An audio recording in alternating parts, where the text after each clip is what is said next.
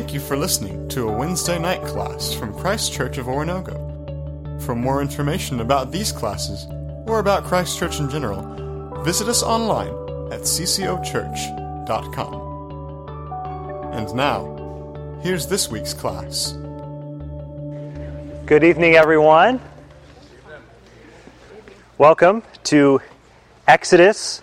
I guess it's week 5. We were trying to figure out, was it week 6 or week 5? But I think it's week 5, so... that's what it says on the paper. We're just going to go with that, whether it is or not, right? Whatever you say, we'll go. Yeah, it's great to see you all again. Let me pray for us, and then we'll talk about Exodus. Lord, we thank you for this chance once again to open up your word and to study. I thank you for those who have gathered here, Lord, and the effort they made this evening to come out and to study your word. Lord, there are all sorts of things that we could do with our evenings tonight. And I pray that you would be honored and glorified through our stopping in the middle of our week to try to understand you better. Lord, we ask that you would meet us here and now, that you would do more than just fill our minds with information, but that you would truly change and transform our hearts. Lord, will you do something in us as we understand the victory and salvation that you brought through the Exodus? Will you help us to catch a bigger vision for who you are and for what you've done? And will you allow those realities to work themselves out into what we do even tonight and tomorrow morning and the rest of this week? Lord, we want to be people who honor you in all that we do, and so we pray now that you would teach us. We submit ourselves humbly before you. We thank you, Lord, for the opportunity to do this and ask your blessing on our studies. In Jesus' name, amen. Before we get started, I wanted to do two things. First of all, I want to finish up our conversation last week about the Passover lamb. So that's item number 1 on the agenda. Item number 2 is then I want to answer a few of the questions that you all had written down. If you all have additional questions that you think of and you want to write those down, feel free to give those to me after the session tonight, and we can talk about those some next week. But I'll address the questions that were submitted last week, some of those, and then we'll jump into what's on your sheet for tonight. Okay, so last time we had really finished our discussion of Exodus chapter 12, but we were left with this question of what's the significance of the Passover lamb?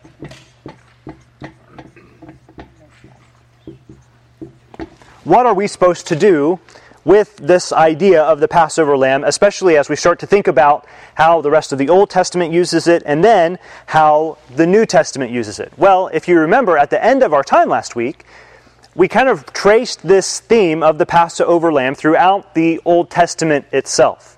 I don't know if you remember this or not, but we have a reference in Exodus chapter 12 to this is what you should do with the Passover lamb. Make sure that you don't break any of its bones. Same thing is said in Numbers chapter 9, once again. Don't break any of the Passover lamb's bones. Then you have David in Psalm chapter 34, once again saying, don't break any of its bones. But this time he's actually talking about himself, which seems a little bit strange to us. But I think the reality is David is doing what I would consider as typology. Okay? Now, maybe you've heard this in church before, this word typology or type, but let me define it in this way. A type is something in the Old Testament that I think has meets three basic criteria. Okay? And because I teach Old Testament, this is just what I do. So you have to put up with the cheesy acronyms. Okay? So we're just going to go with old. Okay? So the first criteria of a type is, does it occur in history? Okay? In other words, as we think about something being a type that then is unfolded through Scripture, the first question is, does this occur in history? In other words, you're not going to have a type that occurs in some sort of kind of philosophical discourse or some sort of poetic explanation of something. The second question, is the type itself looking forward? Does it seem like there's something within the type itself when it occurs that looks forward to something in the future? And then the final is it developed later?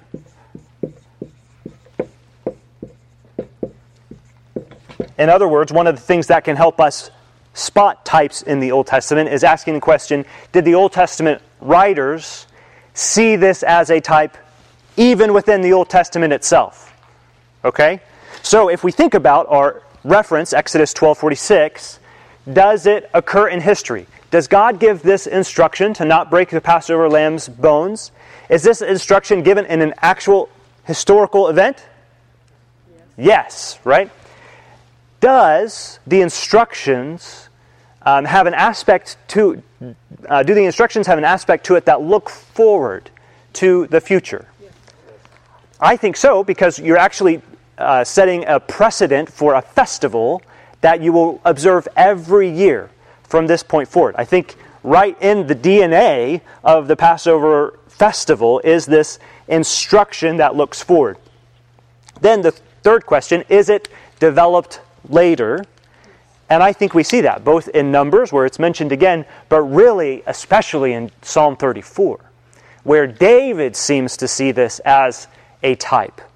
Okay?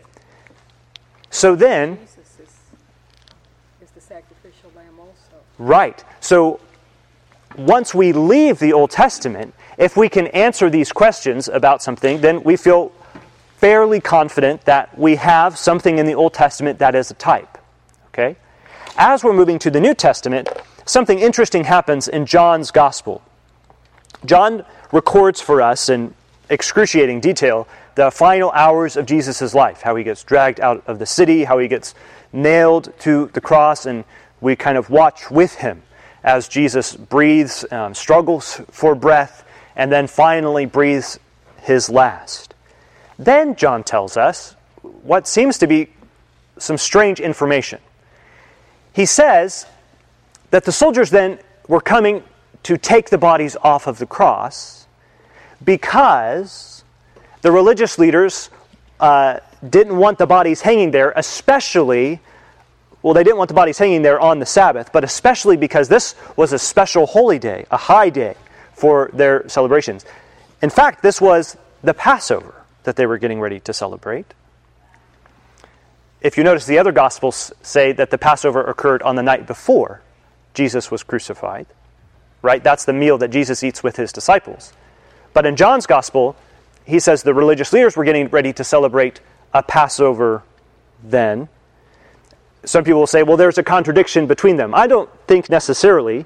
You see, when the Passover was instituted, it was a family celebration. You do it inside your house. And yet, later on in history, I think we maybe even talked about this last week, later on in history, you have nationwide Passover celebrations. Does the nationwide Passover celebration replace the family celebration? I don't think so. I think you still celebrate as a family, and then maybe you have a big celebration together with everybody.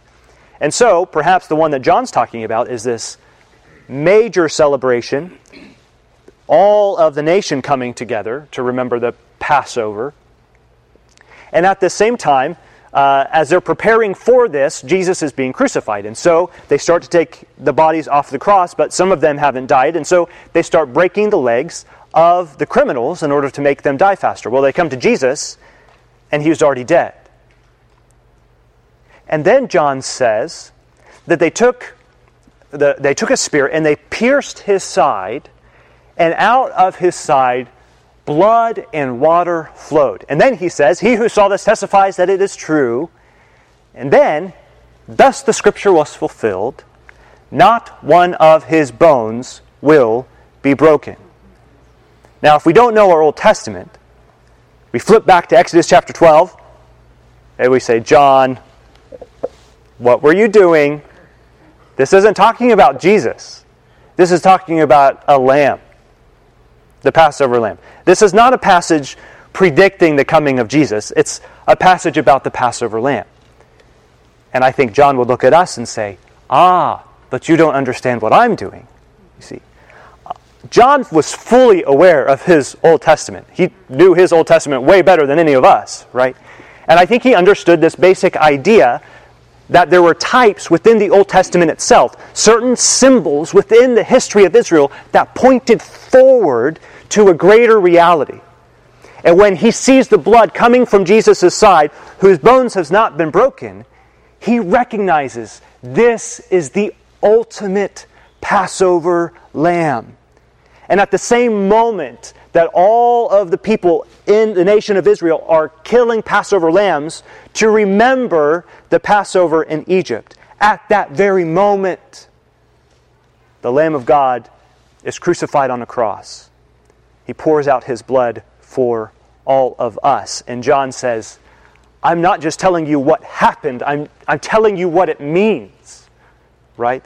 He's giving us all of this just by quoting one verse from the Old Testament.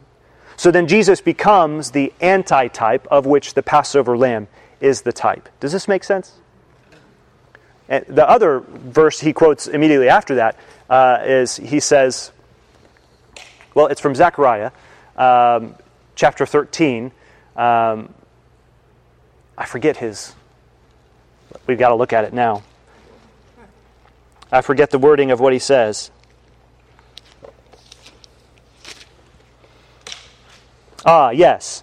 And another scripture that says, they will look on him whom they have pierced. Yeah. This actually comes from, not from Zechariah chapter 13. This comes, let me make sure I'm right here, Zechariah chapter 12. Yeah. Zechariah 12 verse 10, which is interesting. Just a couple verses later in Zechariah, it talks about a fountain being opened on that day. What day? Well, the day that they look on the one that they have pierced. On that day, a fountain will be opened for all of the people to cleanse them from their sin and uncleanness. What did John just say he saw? Blood, the Passover lamb, and water, the fountain that will be opened from Zechariah chapter 13. So I think John is quoting these two Old Testament passages to point to the reality of what is happening when Jesus dies on the cross. It's the significance of the event that he's trying to point to. Okay. And so, I know this is maybe a little bit confusing for us. I prefer to see fewer things as types in the Old Testament than others would. In my opinion, I think the New Testament can be our guide to help us figure out what is a type and what is not. So I would prefer to kind of see these criteria driving our definition of what is a type. This, to me, is one of the clearest examples of typology, where we look and see this is how John is saying we need to read our Old Testaments. So, questions about the use of the Passover lamb and some of this imagery?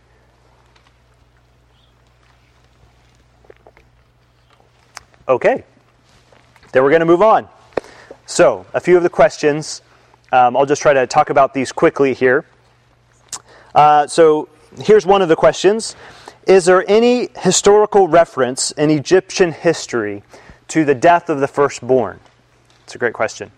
The short answer is no, as far as I know. You have a wide range of theories about when these events in the Exodus actually occurred. I was actually just this afternoon watching a part of a documentary made several years ago, about 10 years ago, on Exodus. And they were claiming that it was 1500 BC, which is actually earlier than a lot of conservative scholars will say. They're saying even earlier than that, the Exodus occurred around 1500. You have some other scholars who will say, no, it's probably more like 1200 BC. So you have about a 300-year time span that people think the Exodus could have happened. The problem is, no Egyptian documents seem to say, well, we oppressed these people called the Israelites, but then we were really arrogant, and so their God, basically destroyed our economy and proved once and for all that there was no God but Him. And so they left, and really when the Israelites left, they left us completely and totally devastated as a nation. No one wrote that in their history, of what happened during their reign. And of course we wouldn't expect them to, right? You would expect a humiliated Pharaoh to whitewash his past and his history. So it becomes a little bit of a circular argument, I understand. Some liberal scholars would say there's no proof of the Exodus in ancient history. Well, okay. I don't know that there's any proof that says it never happened. I think it actually did happen. It just is difficult to pinpoint when did this actually take place. Several people have their personal theories about when they think happened, like this documentary I was watching. You've probably seen it. I think it was on the History Channel or something. Trying to piece together different bits of data from all throughout Egyptian history, saying, well, here's this piece that seems to suggest that the Israelites were these types of people that is talked about in ancient documents. Here's this that proves that Jacob, the son of Jacob, was actually ruling over some of the Egyptians at this period in time. So anything you do, you have to pull from several different areas and just try to kind of piece the puzzle together. I don't feel like up to this point I've heard a convincing argument of anyone who said, this is the proof, this is when the Exodus actually happened. So, the short answer, which maybe I should have just stopped at, no, there's no evidence for all the firstborn dying. But it's a complicated answer. And, people who think they know the answer are really passionate about knowing the answer. But the reality is, a lot of what we do is just speculation and trying to connect dots between things that aren't there. One of those perspectives may actually be right, okay? But we just don't have a ton of data to go on, so it's hard to know anything conclusively, okay? Another question about that was, what was the time span of the plagues? And I think probably the plagues happened over the course of about a year. Some of the indications about when, what was being harvested at that time or what was going on at that time seems to suggest maybe not quite a year, but over a relatively long period of time. Okay? Feel free to ask follow-up questions if I'm addressing your question and then not answering it. So, okay. We talked about in Exodus chapter 12, the destroyer. If you remember this from last time, the Lord will pass through to strike the Egyptians, which sure makes it sound like the Lord is the one doing the destroying. But then it says later in the verse, the Lord will pass over the door and will not allow, the ESV says, the destroyer to enter your houses to strike you. So is it the angel of death? Is it the destroyer? Or is it God himself? Is it Satan? Is it Satan? Ooh, that's a good one. I don't think it's what we would consider as Satan. Although in the Old Testament, Satan, the person with the name Satan, which is perhaps more of a designation than actually a name, always serves at God's bidding. So it wouldn't, I guess, be too out of the question for Satan to be involved. But I do think in the Old Testament you have angels that are so closely associated with God that you can speak of angels and then also speak of God as if it's almost the same. We saw this in Exodus chapter 3. The angel was in the bush and yet God spoke from the bush. So was the angel there or was God there? Yes. Right? The angels, the angelic visitors come to meet Abraham in Genesis chapter 18, and then God speaks.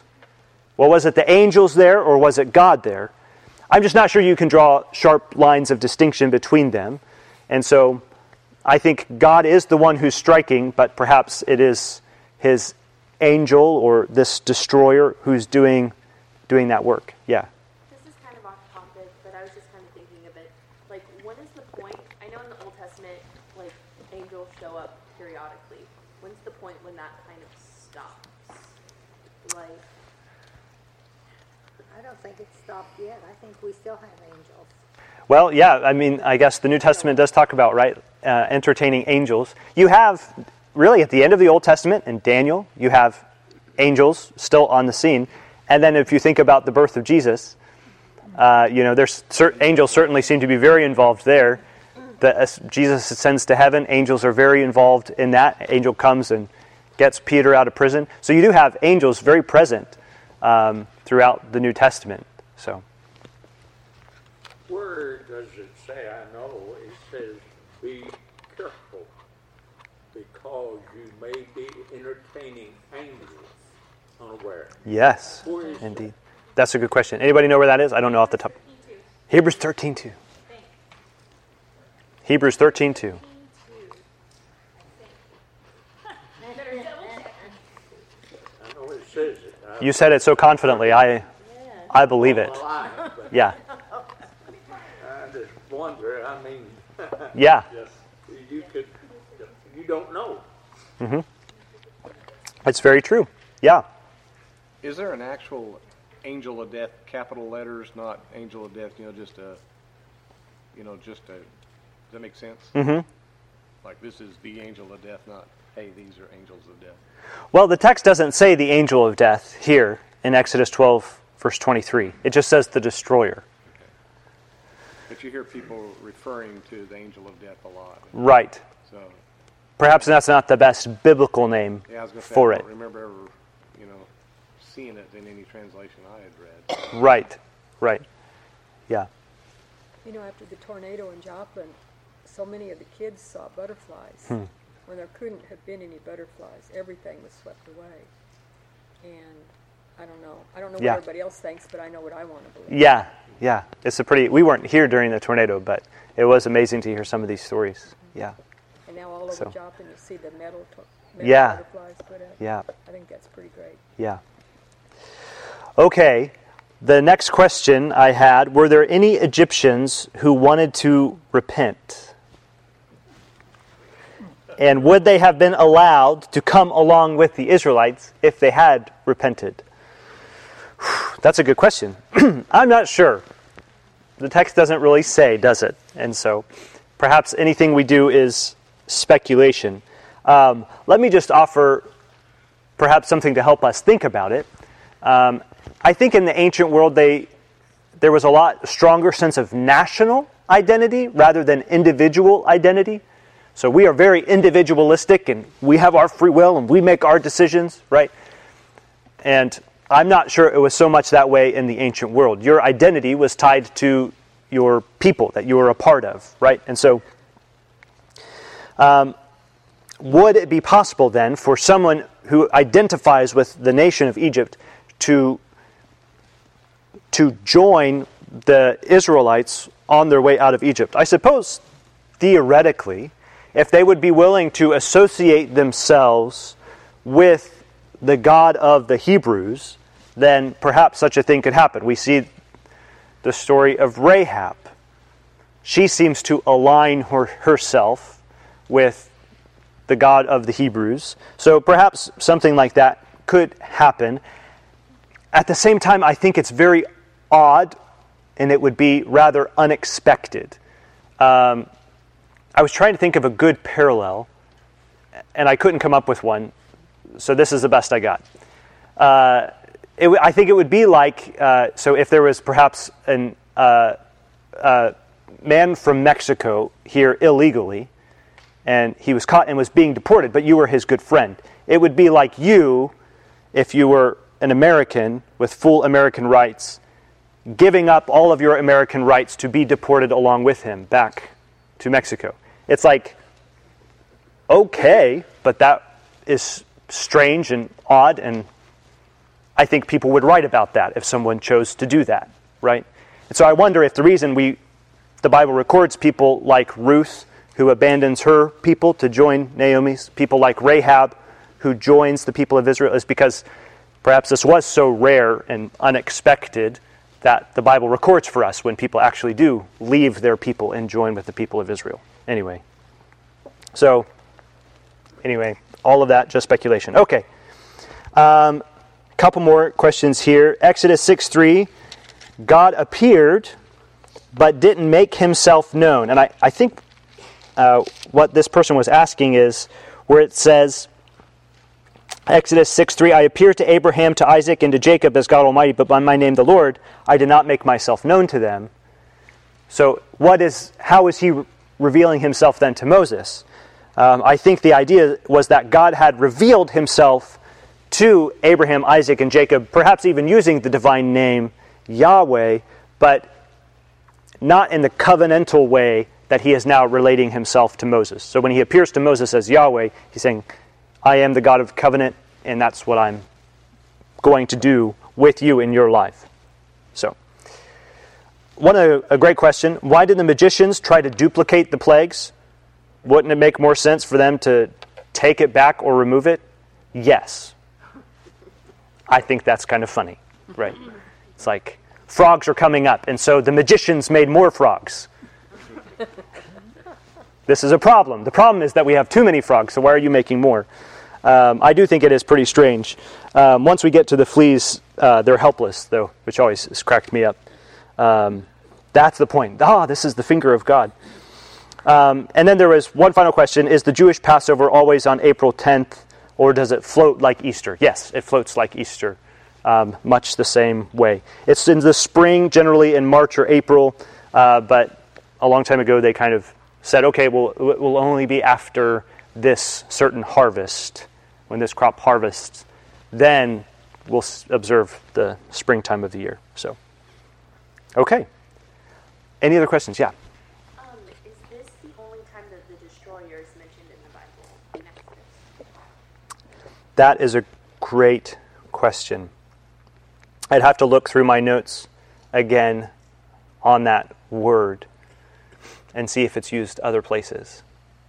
I think it's the only place in Exodus that we have it seeming to refer to an entity, a person or something. But I'll have to check that and I can get back to you. Yeah? I have a question in chapter 12, verse 38. Whenever they were leaving, it said a mixed crowd also went up with them. What is the mixed crowd? I don't know if anybody Very interesting. has a different version.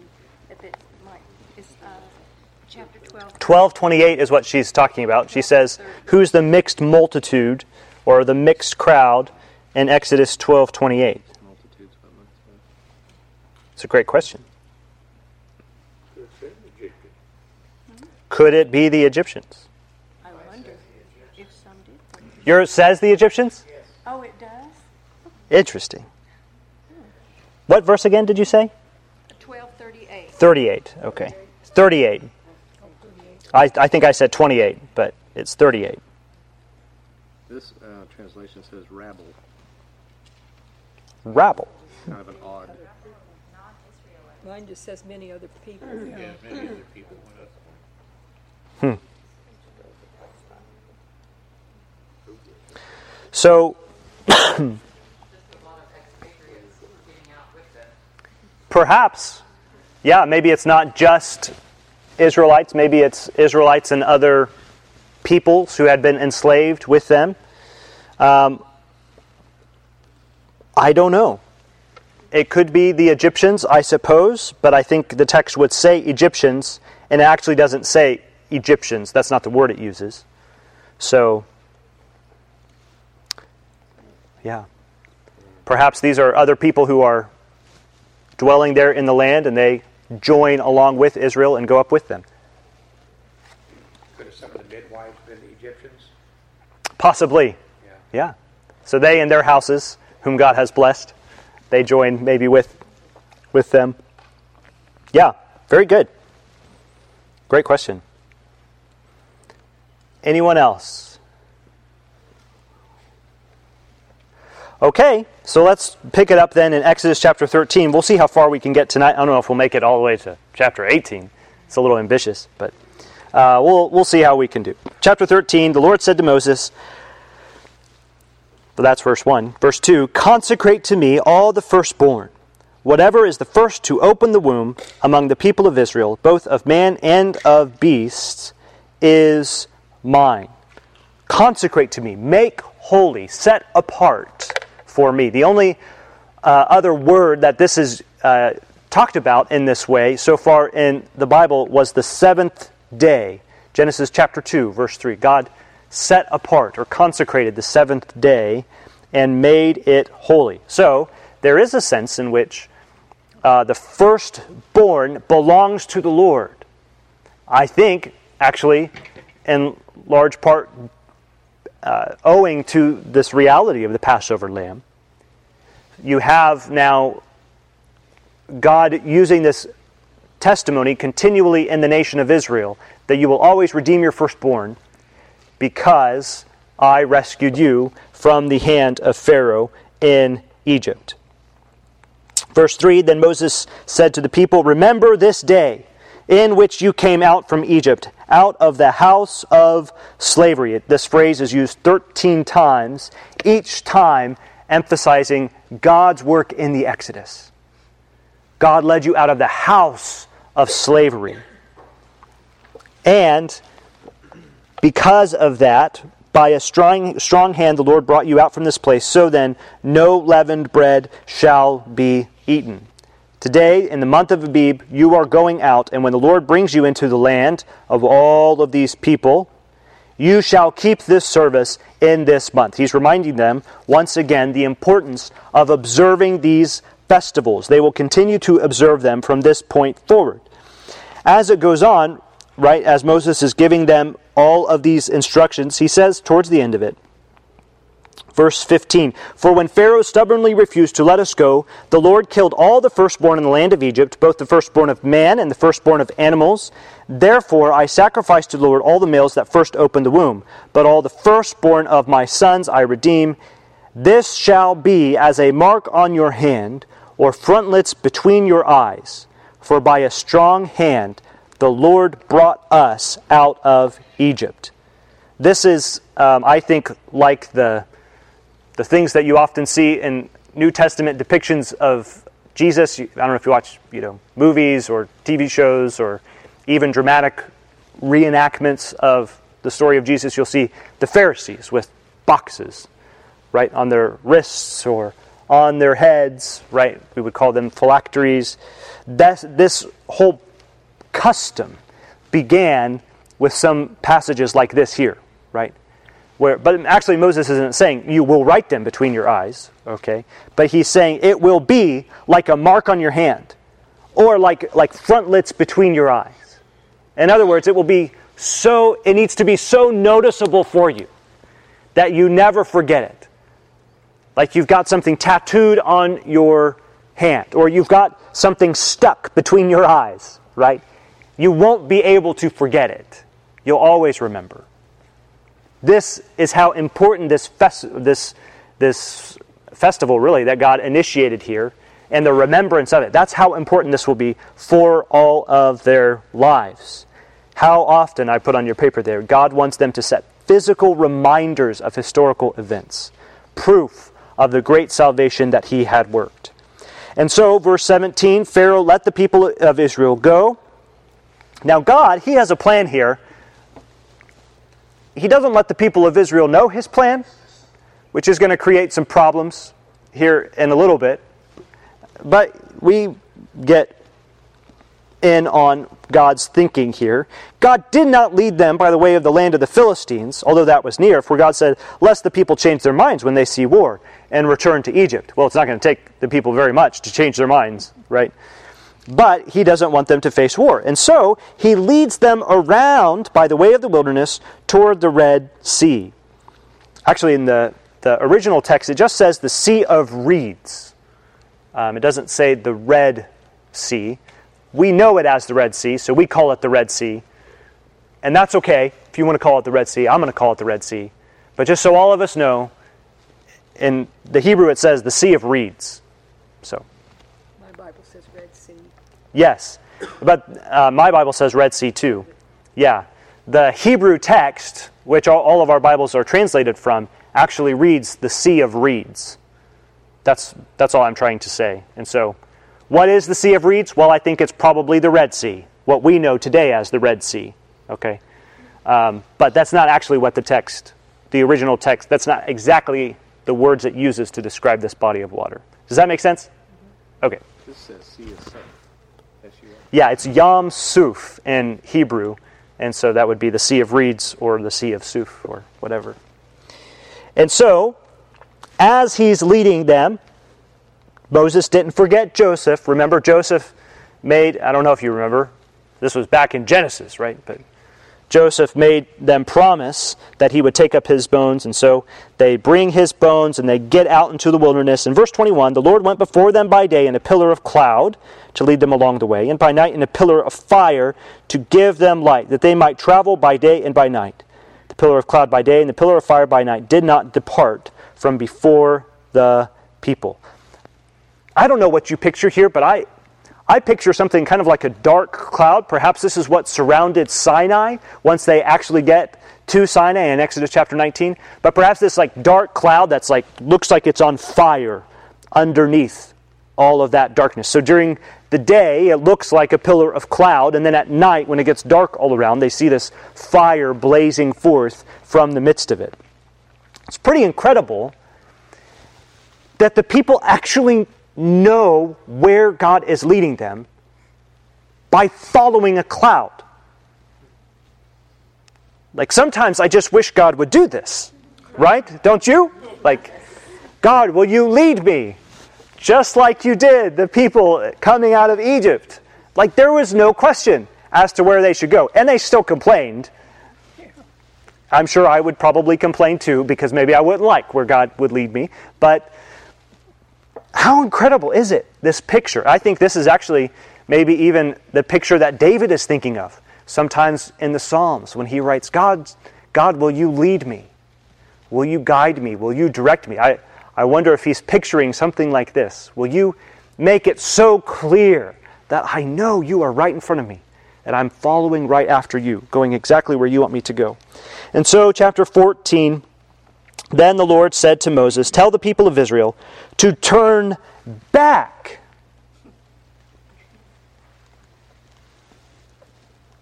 Now, if you're among the people of Israel, you might be getting a little bit grumpy right now, right?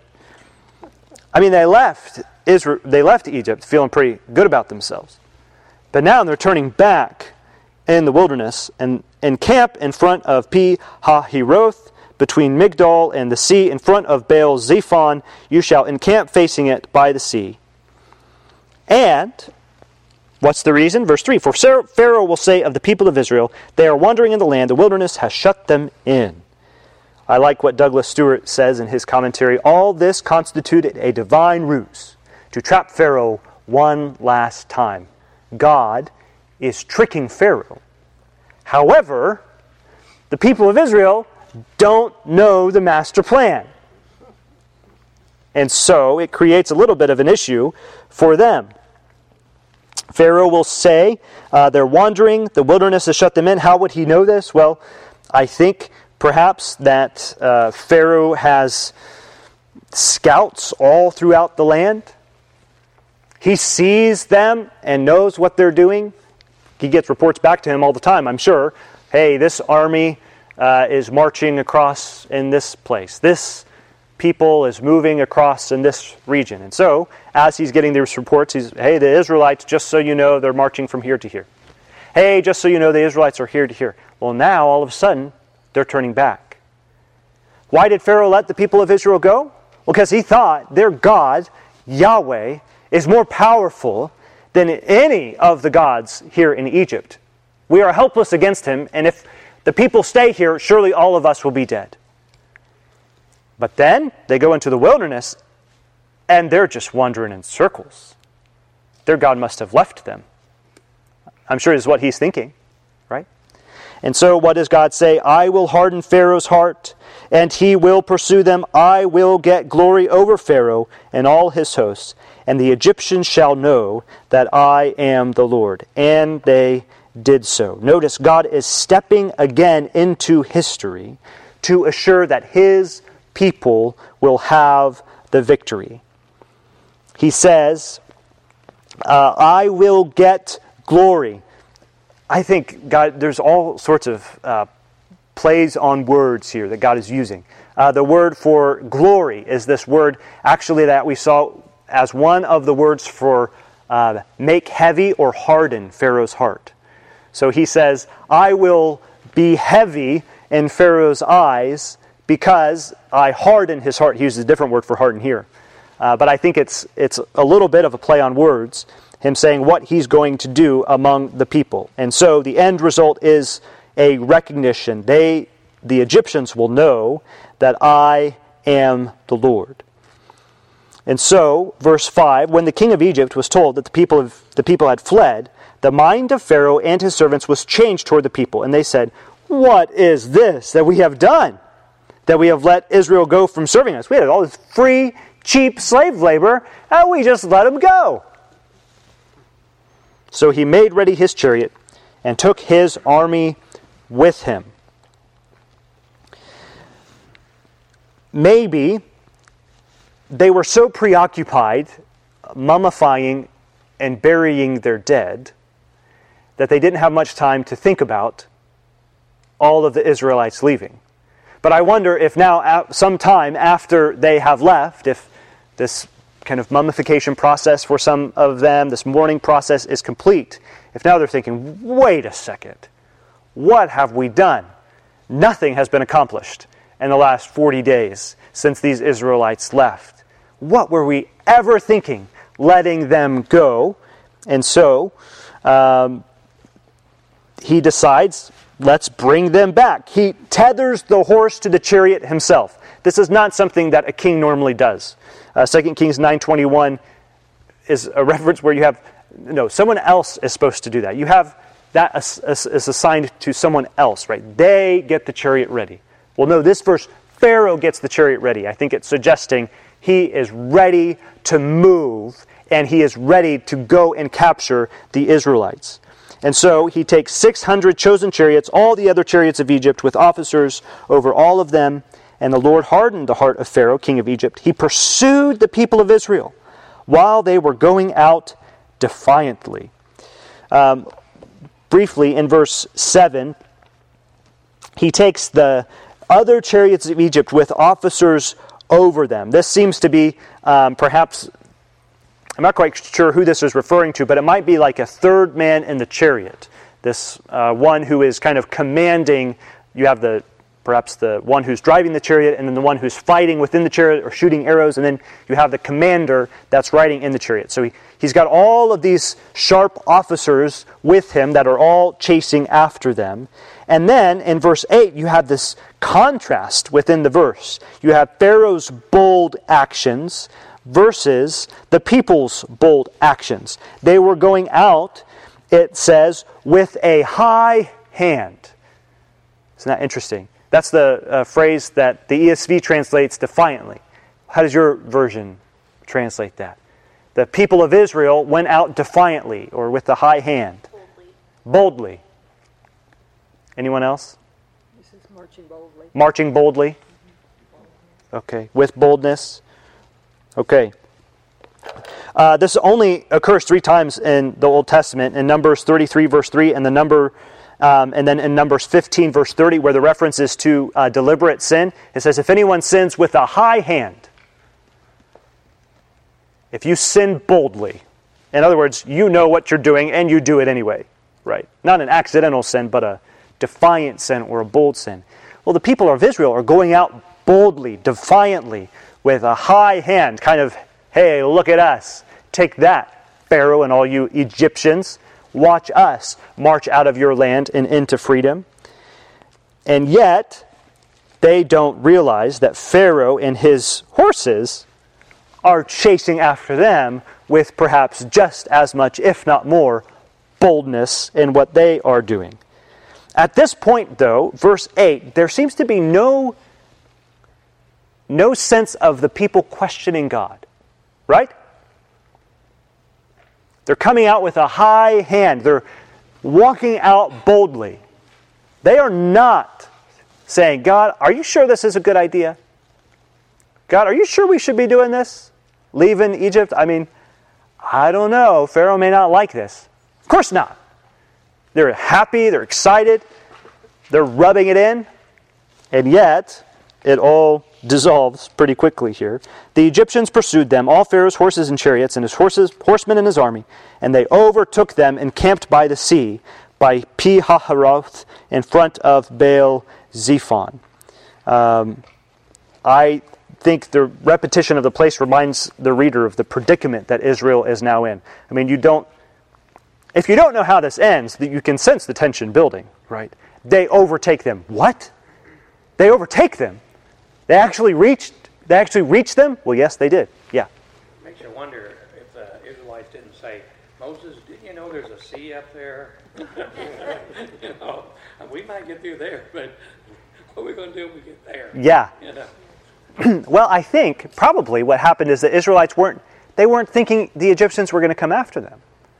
And so I think they're just feeling the freedom of the deliverance from bondage. They're excited about what this means for them. They finally have days where they don't have to work incessantly, you know? Like the cowboy movies when the Indians appeared on top of it. Yeah, and just all of a sudden, without warning, there is Pharaoh's army. And at that point, I think they're thinking, what were you thinking, Moses, bringing us to a sea on one side when this army is on the other? Now, here's where it all changes, right? Verse 10, when Pharaoh drew near, the people of Israel lifted up their eyes, and behold. This word behold in the Old Testament is kind of funny. It in English just sounds kind of, kind of churchy and formal. Behold. But I think it's, in Hebrew, a little more shocking than that. It's usually used as a shocking change in perspective, is what you have. So they looked and, there they were, right? Oh my word, goodness gracious. What are we going to do now? Fill in whatever you want to for behold, but some sort of shock and utter surprise at what has happened. And behold, there the Egyptians were marching after them, and they feared greatly. They thought the Egyptians were gone forever, and now they are here. And so, verse 11, they said to Moses, I love this, is it because there are no graves in Egypt that you have taken us away to die in the wilderness? What have you done to us in bringing us out of Egypt? Oh, it's kind of funny, right? High hand, verse 8, and verse 11, they're freaking out. Absolutely. Were there no graves in Egypt? Sarna notes, this rebuke to Moses is a piece of bitter irony. For Egypt, with its death-obsessed religion, was the classic land of tombs. There are more tombs in Egypt than anywhere else that I've ever been. And they say, were there no tombs in Egypt? Were there no graves there that you had to bring us out here to the wilderness to die? Moses, what are you thinking? Whoever told you this was a good idea? We don't want to leave. We want to stay in Egypt. We told you, Moses. Didn't you hear us? Didn't you hear us talking to you back there in Egypt? We were like, Moses, we like this life. No, don't talk to Pharaoh because we like our slavery. We enjoy making bricks without straw given to us. No, they never said this, right? And yet all of a sudden, when the reality bumps up against them, they begin to question everything. Verse 12. Is not this what we said to you in Egypt? I told you, Moses, right? This kind of actually sounds like what Moses said to God, right? I told you, God, except Moses was right. The people aren't right. Leave us alone that we may serve the Egyptians. No, you didn't say that, right? Oh, I just think that's hilarious. Didn't we say this to you? Leave us alone that we may serve the Egyptians. For it would have been better for us to serve the Egyptians than to die in the wilderness. I put there on your paper, now the people begin to redefine their recent experiences. I mean, maybe they said this in Egypt. Maybe they did. We just don't have any record of it. Stewart notes, faced with what they believed to be their imminent death, they redefined their recent history. Good thing we never do that, right? So happy about certain things or the way things go. And then, when something terrible happens, when the negative consequences begin to come, oh, why did that ever happen? That's not what I really wanted. Yeah, it is, right? So they redefined their recent history, verse 13, and Moses said to the people,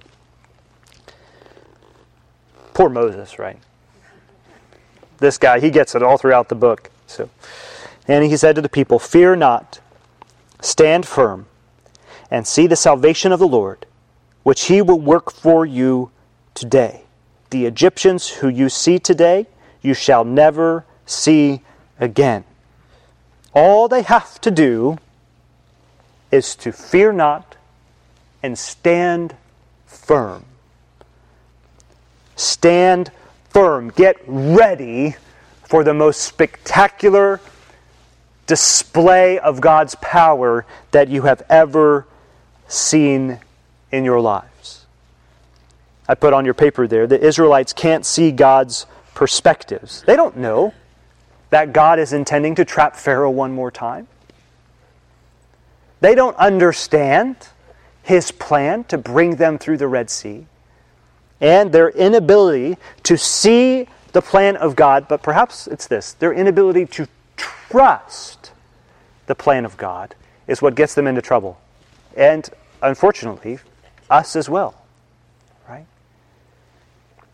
We think we can see the whole picture, perhaps just like the Israelites thought that they could see the whole picture. I mean, what other possible alternative can there be when there's a sea on one side and a charging, angry army on the other? And it's not like this is some foreign army that they are totally unfamiliar with. Oh no, they've spent quite a bit of time under the hand of the Egyptians. They know exactly what these people do and how they respond to those who subvert their authority. They know what's in store for them. They can't see a way forward, and they question everything. And yet, Moses' words are perhaps words we need to hear so frequently in our lives when maybe we want to freak out on the inside or on the outside because of what's happening in the circumstances that surround us. Perhaps we need to hear these words. Fear not. Stand firm. Right? They think about Paul's words. Ephesians chapter 6. Right? We are not aware of the enemy's schemes. Our battle is not against flesh and blood. But what are we supposed to do? Just stand. Sure, you put on the full armor of God, which is God's armor, by the way, and not yours. He's just letting you borrow it. Right? You put on God's armor, but you just stand. And after you do everything, you just stand. Right? Because God is the one who fights the battle. Right? We just stand. And so, verse 14, the Lord will fight for you. This may be the Old Testament, but that has not changed, brothers and sisters. The Lord fights for us. The Lord will fight for you, and then I love this. You have only to be silent. Just close your mouths and watch what happens, right? The Lord is the one who will win the battle. The victory is His. The people just have to keep their mouths shut. And us too, right? Sometimes we just need to close our mouths and trust that God's going to work. And trust what He's going to do. And trust in His plan. And so, it is pretty spectacular what happens. The Lord said to Moses, why do you cry to me? Tell the people of Israel to go forward. Like, what are you thinking? Come on.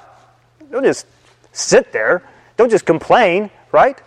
I've got a plan. Let's make it happen. Instead of waiting around and complaining, that people need to act. Okay? This is an order for action, not an order to sit around and just stress out about what needs to occur. And so, the people see themselves as lost. They see themselves as in a pretty desperate situation. God's plan is altogether different. But God will require them to stand up and walk. Right? So, okay, you got to work with me, guys. All right? Stop freaking out. Take a deep breath. Now stand up, pick up your things, and let's walk. We're walking. All of us, we're walking towards the sea. Okay? Here we go. You can see Moses trying to tell the people, let's go. Come on. We don't have time to sit around. And so they begin to break camp. In fact, the words here seem to suggest, the words go forward seem to suggest actually like you're breaking camp and setting off for something. Other places it's used in the Old Testament. So I think the idea is pack up all of your stuff and get out as soon as you possibly can. Lift up your staff, this is to Moses now, stretch out your hand over the sea and divide it. Which makes you wonder, right? Moses was like, wait a second, would you say that one more time, right? I'm supposed to do what? Stretch out your hand over the sea and divide it, that the people of Israel may go through the sea on dry ground. All sorts of things happening in that verse that are not natural, right? This is all then enacted through the staff of Moses. Verse 17, I will harden the hearts of the Egyptians so that they will go in after them. I will get glory. There's our word again. I will become weighty or heavy, or the same word for hardened, right? I will get glory over Pharaoh and all his host, his chariots, and his horsemen. The Egyptians shall know that I am the Lord, when I have gotten glory over Pharaoh, his chariots, and his horsemen. No longer will they be able to say with Pharaoh, who is the Lord? Remember this, Exodus chapter 5, verse 2. Moses says, let my people go so they can go worship Yahweh in the wilderness. Pharaoh replies, who is Yahweh? Never heard of him. All of that is about to change. Not just for Pharaoh. Pharaoh's come to realize who Yahweh is, right? But it's going to change for all of the people of Egypt. All of them will know who the Lord is and will no longer be able to claim that they don't understand or know Him. They will see firsthand the power of the Lord. And so, first, Israel departs. The angel of God who was going before the host of Israel moved and went behind them. And the pillar of cloud moved from before them and stood behind them. So it picks up and sort of moves to the back, coming between the host of Egypt and the host of Israel. This keeps them separated from each other so that they can get across the Red Sea. There was the cloud and the darkness. It lit up the night without one coming near the other all night. And Moses stretched out his hand over the sea. The Lord drove the sea back by a strong east wind all night and made the sea dry land, and the waters were divided. And the people of Israel went into the midst of the sea. That sentence should not end well, right? The people of Israel went into the midst of the sea on dry ground, the waters being a wall to them on their right hand and on their left. The waters are split open, cleaved open. They burst apart. And the people of Israel walked through the middle of it. And yet, then, verse 23, the Egyptians pursued. And they went in after them, into the midst of the sea. Their hardened hearts lead them into the heart of the sea. Verse 24, in the morning watch, the Lord in the pillar of fire and of cloud looked down on the Egyptian forces and threw them into a panic, clogging their chariot wheels so that they drove heavily.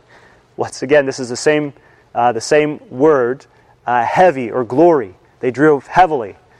And so, as they're going, perhaps they're trying to turn and their chariot wheels are breaking off, or perhaps they're just getting stuck somehow in the dry ground underneath them. And so they say, let us flee, verse 25, before Israel, for the Lord fights for them.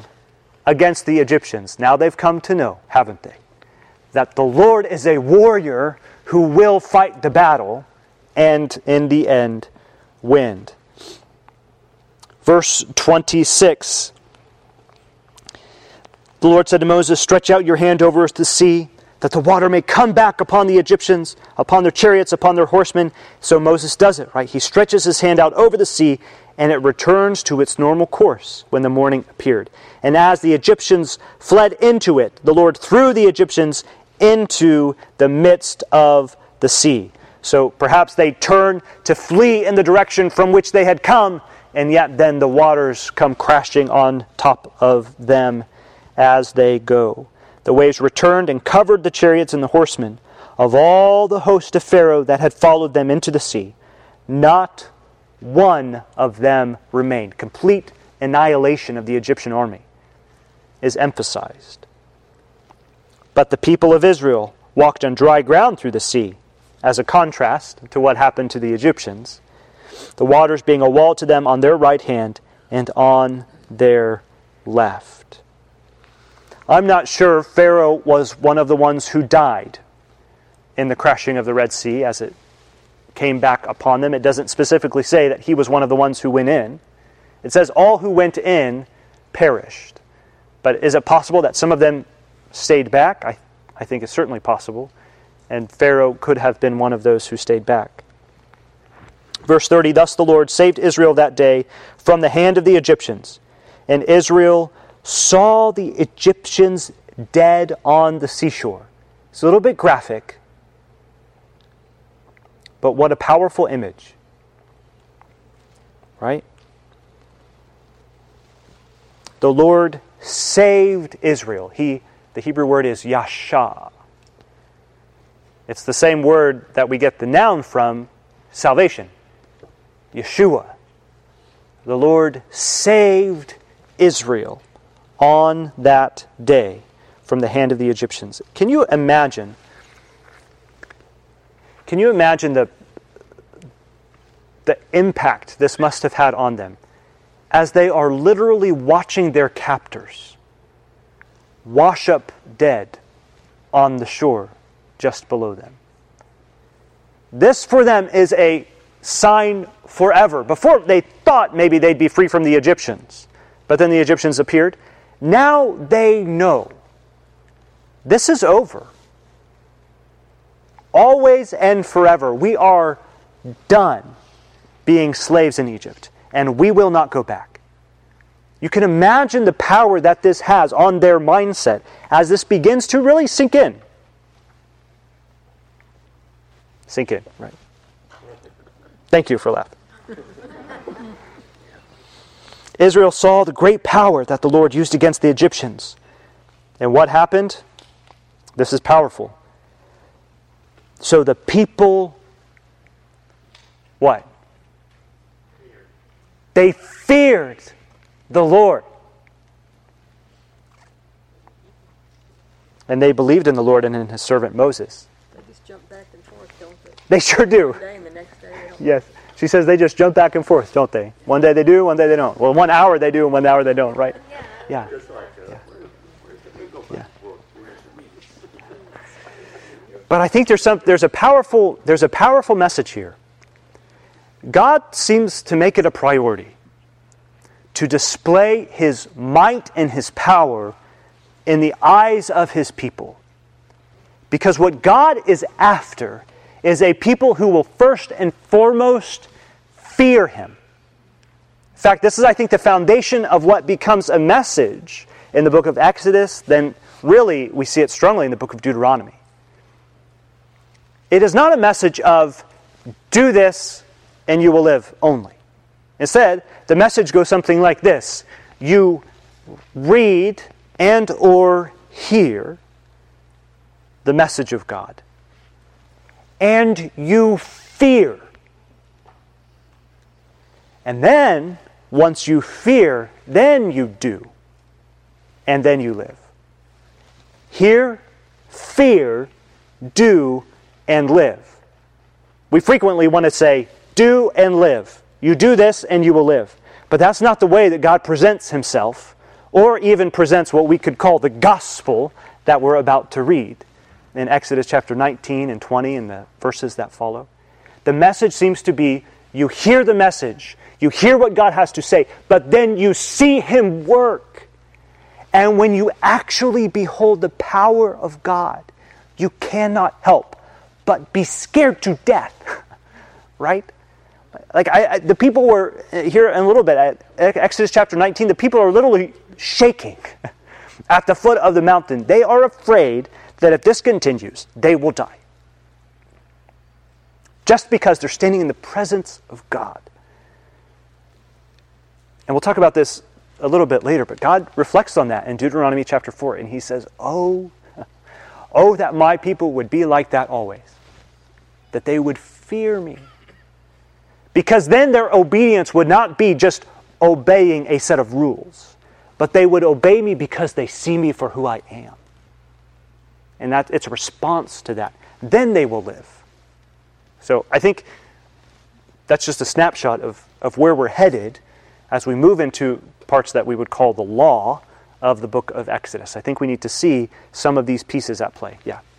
Well, we're taught to love God, but it seems like they're taught to fear Him. I'm not sure. I don't ever see love mentioned anywhere Yeah. in this. I don't. Moses, he has a good relationship, but it doesn't say ever that he loves him. Yeah. Well, I think he does. And you have Deuteronomy 6:4, which becomes kind of the foundational text for the Jewish people. Here, we call it the Shema. Hear, O Israel, the Lord our God, the Lord is one. Love the Lord your God with all of your heart, with all of your soul, and with all of your strength. And I think there's a reason this becomes kind of the central piece, because I think it sums up the whole of their experience. I think it actually sums up what God expects from His people, this idea of love. It's not, for them, I don't think love is just this kind of warm feeling. I think it's a whole disposition of love. You will show that you love by the way that you act. I think for God, He's concerned that His people get to a place of fearing Him, because once they do, I think then love follows. Once they fear God and then actually hear what He has to say to them in Exodus chapter 19, I think that changes everything.